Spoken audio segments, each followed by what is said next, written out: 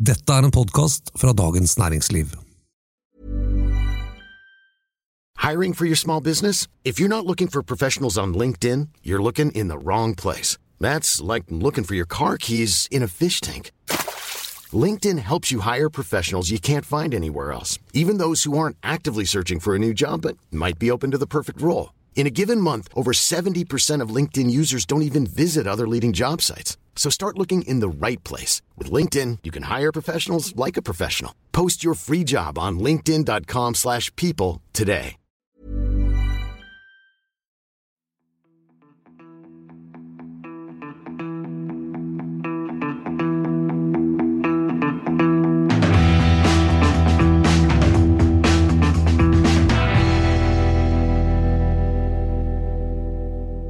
Når vi snakker om investorer, tenker vi gjerne på grådige Gordon Gekko-aktige typer. I det minste tenker vi på menn. I Norge 30% av privataksjonærene på Oslo Børs kvinner. Hvorfor det ikke flere damer som investerer i aksjer? Det tema i denne episoden av Finansredaksjonen. Jeg heter Janne Johannesen og innholdssjef i Dagens Næringsliv. Jeg heter Terje Erikstad og kommentator i DN. Og jeg heter Tor Christian Jensen og skriver om aksjer. Ja, jeg har lyst til å starte med å snakke litt om spytt, ja. Såpass? Ja, det gjør vi ikke så ofte. Nærmere bestemt spyttet til mannlige meglere i London. Det finnes en studie der forskere undersøkte spyttet deres og kom frem til at disse traderne tjente mer penger på dager da de hadde høyt testosteronnivå. Det ganske vedtatt anerkjent at risikovilje relatert til det mannlige hormonet testosteron. Og som vi vet, så for å få virkelig store gevinster i aksjemarkedet, så må man jo ta risiko. Ja, det helt riktig. Det en grunnsten i finansiell teori, at uten å ta risiko, så blir det heller ingen ekstra avkastning. Men når jeg da ikke kan skryte av det samme testosteronnivået som dere to da, kunne jeg dermed aldri ha blitt en skikkelig råtass av en investor? Jo, det kunne du absolutt, fordi det jo ikke slik at å bare ta risiko, så tjener du penger. Hvis du tar masse risiko og ikke vurderer den risikoen godt, så taper du også masse penger. Så jeg tror jo at speilbildet av at mange menn som ser ut til å gjøre det bra i aksjemarkedet, også at det veldig mange menn som gjør det veldig dårlig i aksjemarkedet, fordi de tar risiko og lar seg drive av testosteronet. Ja, og antall kvinnelige forvaltere og investorer jo få, men det gjort en del undersøkelser på hva som kjennetegner disse damene kontra mennene i finans da. Og sånn grovt oppsummert så kan vi vel si at kvinner investerer mer langsiktig, de investerer sjeldnere, de gjør kanskje litt grundigere research enn menn. De tar altså mindre risiko, og så har de litt mer is i magen og sitter litt roligere når det turbulente tider på børsen. Og dette jo på en måte en profil som minner mistenkelig om en fyr vi kjenner godt til. Warren Buffett, ja. Kanskje verdens mest legendariske investor. Så det sånn at vi kvinner og Warren Buffett ligner mistenkelig mye på hverandre. Men så det jo et plagsomt spørsmål. Altså, når du hadde din flotte innledning her, Janne, så hørtes det ut som om det var en hel hær av disse kvinnelige forvalterne, og der jo dessverre det sørgelige faktum at det det ikke, og jo spissere du går, altså i den spisse enden av investeringer, altså de som da også investerer sine egne penger, så ser vi jo at antall kvinner faller som en stein. Altså, finanssektoren som sådan har jo veldig god kjønnsbalanse, det jo sånn cirka 50-50. Men da ser jeg ofte for meg liksom en sånn finansrådgiver som jobber i Storbrann eller et eller annet, og jeg tror den type yrkeskategorier da bidrar til å dra opp dette gode snittet.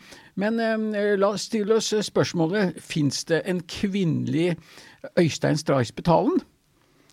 Ikke i Norge, som vi har oppdaget.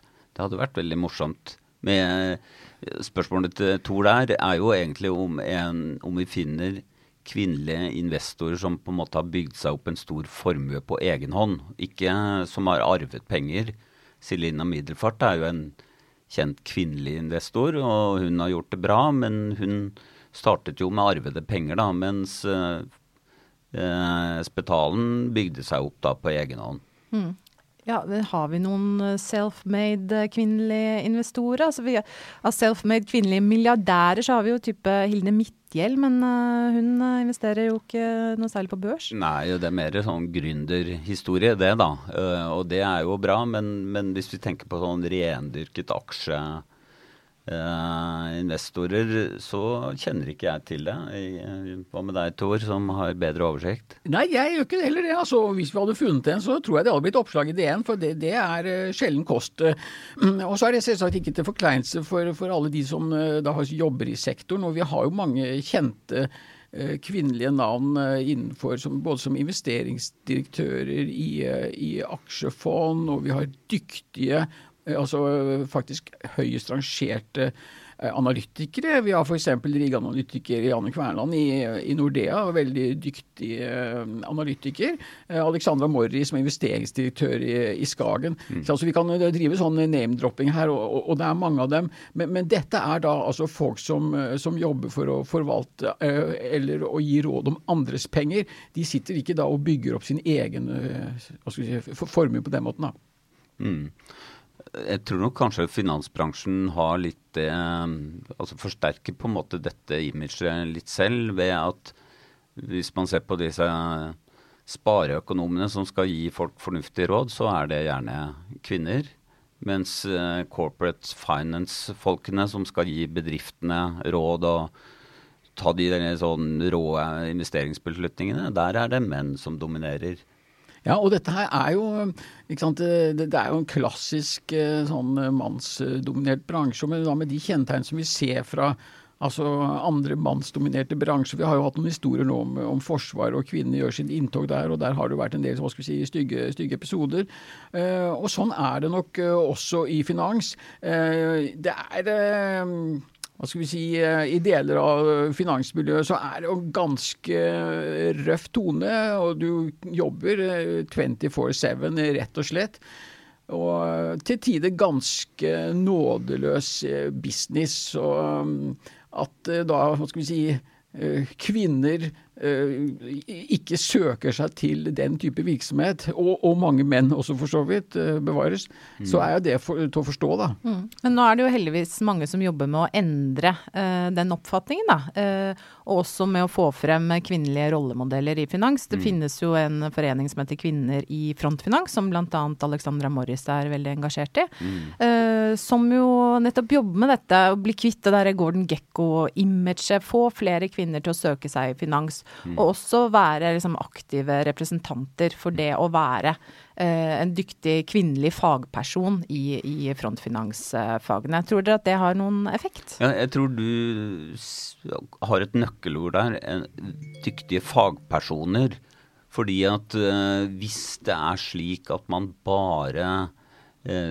måler suksess ved hvor personlig rik man det den rikeste mannen som på en måte har retten, det liksom alfamannen, og vedkommende har rett i andre ting også, bare fordi man har tjent masse penger. Den type kultur, den ikke, jeg håper å si, bra for finansbransjen heller, fordi grunnen til at man bør ha et velfungerende aksjemarked, og at kvinner bør være med der, jo at man bør investere i bedrifter som gjør det bra, og som skaper verdier. Ikke bare for seg selv, men for samfunnet som helhet. For kan man kanskje si at denne macho-kulturen, eller i hvert fall den mannsdominerte kulturen i finans, ikke har vært så bra for verdensøkonomien nødvendigvis heller? Jeg synes det interessant å trekke inn denne teorien om Lehman Sisters, altså som refererer til da investeringsbanken Lehman Brothers, som gikk over ende under finanskrisen for ca. 10 år siden. Og i etterkant der så det jo flere, blant annet Christine Lagarde, som sjef for det internasjonale pengefondet, som har sagt at ja, men hvis det hadde vært flere Lehman Sisters og litt færre Lehman Brothers, så hadde verden kunne sett veldig annerledes ut. Hadde den det? Ja, nå tror ikke jeg at det bare kjønnsforskjeller som avgjør om verden går ad undas eller ikke, men det som Tor snakket om tidligere, at menn mer aggressive, menn har, som du har nevnt, også mer testosteron, at det en helt klart det ser man jo opp gjennom historien. Det menn som forårsaker store katastrofer i mye større grad enn kvinner. Men så har det jo også veldig mye med insentiver å gjøre. Og finansbransjen blir ikke noe bedre av at en kvinne gjør akkurat det samme som en mann. Det insentivene, sånn som finanskrisen, der var det jo de bankene som drev verdensøkonomien på over kanten og ned i stupet, de var jo de som ledet i bankene, det var menn, og de var interessert i å tjene penger, og de fikk gevinsten, mens samfunnet fikk tape. Og jeg tror at kvinner kan være like grådige som menn, altså. Så hvis det hadde vært kvinner som satt i sjefsposisjonen under finanskrisen, og med den skrudde insentivstrukturen som var da, og som Terje påpeker her, så jeg ganske overbevist om at utfallet ikke nødvendigvis hadde blitt så veldig mye annerledes. Men som vi også ble nevnt her, ikke sant? Altså, dette jo endring, selv om det går veldig sakte, men det bare veldig interessant å se på nå i de neste 10-15 årene, ikke sant, så kommer det da til å være kvinner i de store kapitaleiermiljøene her i Norge. Vi har arvinger som skal inn og ta store posisjoner, og det helt overbevist om at det kommer til å få stor betydning. Men hva med de kvinnene som litt interessert i aksjer, men som ikke har arvet store formuer, ikke sant? For der det jo også noe som skjer. Jeg merker at det større interesse, det kurs, det Facebook-grupper, og jeg har også spurt en av disse Facebook-gruppene, fordi at jeg kan jo ikke bare høre på dere to menn, jeg må faktisk høre på de damene der ute også. En Facebook-gruppe som heter Aksjejentene, som drives av Aksje Norge, jeg spurte hvorfor de mente da at det såpass få kvinner som investerer i aksjer. Og det de nevnte blant annet at mange kvinner mangler litt selvtillit, mangler kunnskapen, at man tror kanskje at man må være veldig rik for å orientere seg mot aksjemarkedet, at de redde for å tape penger. Altså kvinner tjener jo mindre enn menn, de har mindre formuer enn menn. Det kanskje ikke så rart at man redd for å tape de pengene man har også.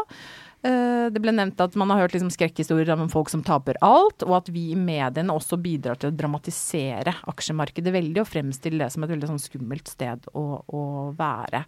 Hva kan vi gjøre med det, dere? Ja, altså, jeg tenker at vi kanskje tar en liten utfordring til kvinnene også, at bruk litt mer tid på å sette seg inn i aksjemarkedet. Vi har jo driver litt egenreklame. Vi har jo en veldig god tjeneste som heter DN Investor. Og det vi ser der at der menn veldig overrepresentert som brukere av den tjenesten. Og jeg tror Tor her, som jo skriver om aksjer hele tiden, hans Twitter-følgere, det vel... Har du noen kvinnelige fans? Du, det kan telles på en hånd, altså. Jeg har jo, hva det for noe? Jeg begynner å nærme, det 700 følgere, så jeg synes jo det ikke så dårlig. Men det som veldig interessant med denne følgeskaren her, at det finnes jo nesten ikke en eneste dame der. Min klassiske Twitter-følger, det mann eller gutt, sånn 25-35, som lidenskapelig opptatt av aksjer og fotball. Men her kommer jeg og de andre damene inn i bildet, for vi har startet en Facebook-gruppe som heter DN Kvinner, for deg som interessert i økonomi og likestilling. Og der noe av hensikten nettopp å kunne starte diskusjoner om investeringer, om sparinger, om pensjon og så videre, på en mer sånn lavterskelnivå. Men det hadde vært hyggelig om noen flere damer vil følge deg også da, Tor. Ja, men også vice versa. Jeg måtte jo da gå inn og se på hvem det jeg selv følger på Twitter, og dessverre så det veldig få kvinner der også, fordi at du følger jo du får tips om hvem som gode å lese og lytte til, men der har jeg faktisk et godt tips. Nyhetsstedet Bloomberg har en drivende dyktig dame som heter Lisa Abrahamowicz, og hun anbefaler jeg å følge, for hun lager utrolig bra analyser og oppsummeringer, og aktiv nesten hver dag på Twitter, så følg henne. Veldig kult. På tampen her så tenker jeg å kaste inn en litt sånn alternativ teori. kan det kanskje være sånn at kvinner holder seg litt unna aksjemarkedet fordi at vi smartere enn menn. Altså vi vet jo at det veldig få som klarer å slå markedet, til og med av profesjonelle. Så at for de fleste da vil det være lurest å i hvert fall holde seg til aksjefond og ikke investere direkte i aksjer. Så vi lurere enn dere, Terje? Det jo faktisk det mest rasjonelle hvis du ikke virkelig ønsker å studere aksjemarkedet i detalj, så det mest rasjonelle å spare i fond og spare i brede aksjefond med lavest mulig kostnader. Det smart. Ja, uansett om du mann eller kvinne. Hva synes du vi skal snakke om i neste episode? Send en e-post til finansredaksjonen@dn.no. Teknisk produsent har vært Oskar Bremer.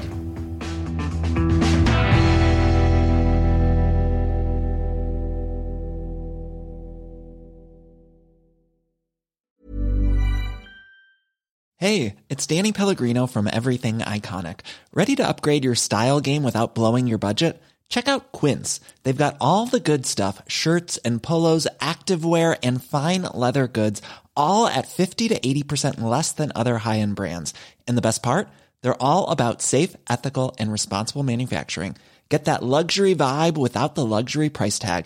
Hit up quince.com/upgrade for free shipping and 365-day returns on your next order. That's quince.com/upgrade. Du har nå hørt en podcast fra Dagens Næringsliv.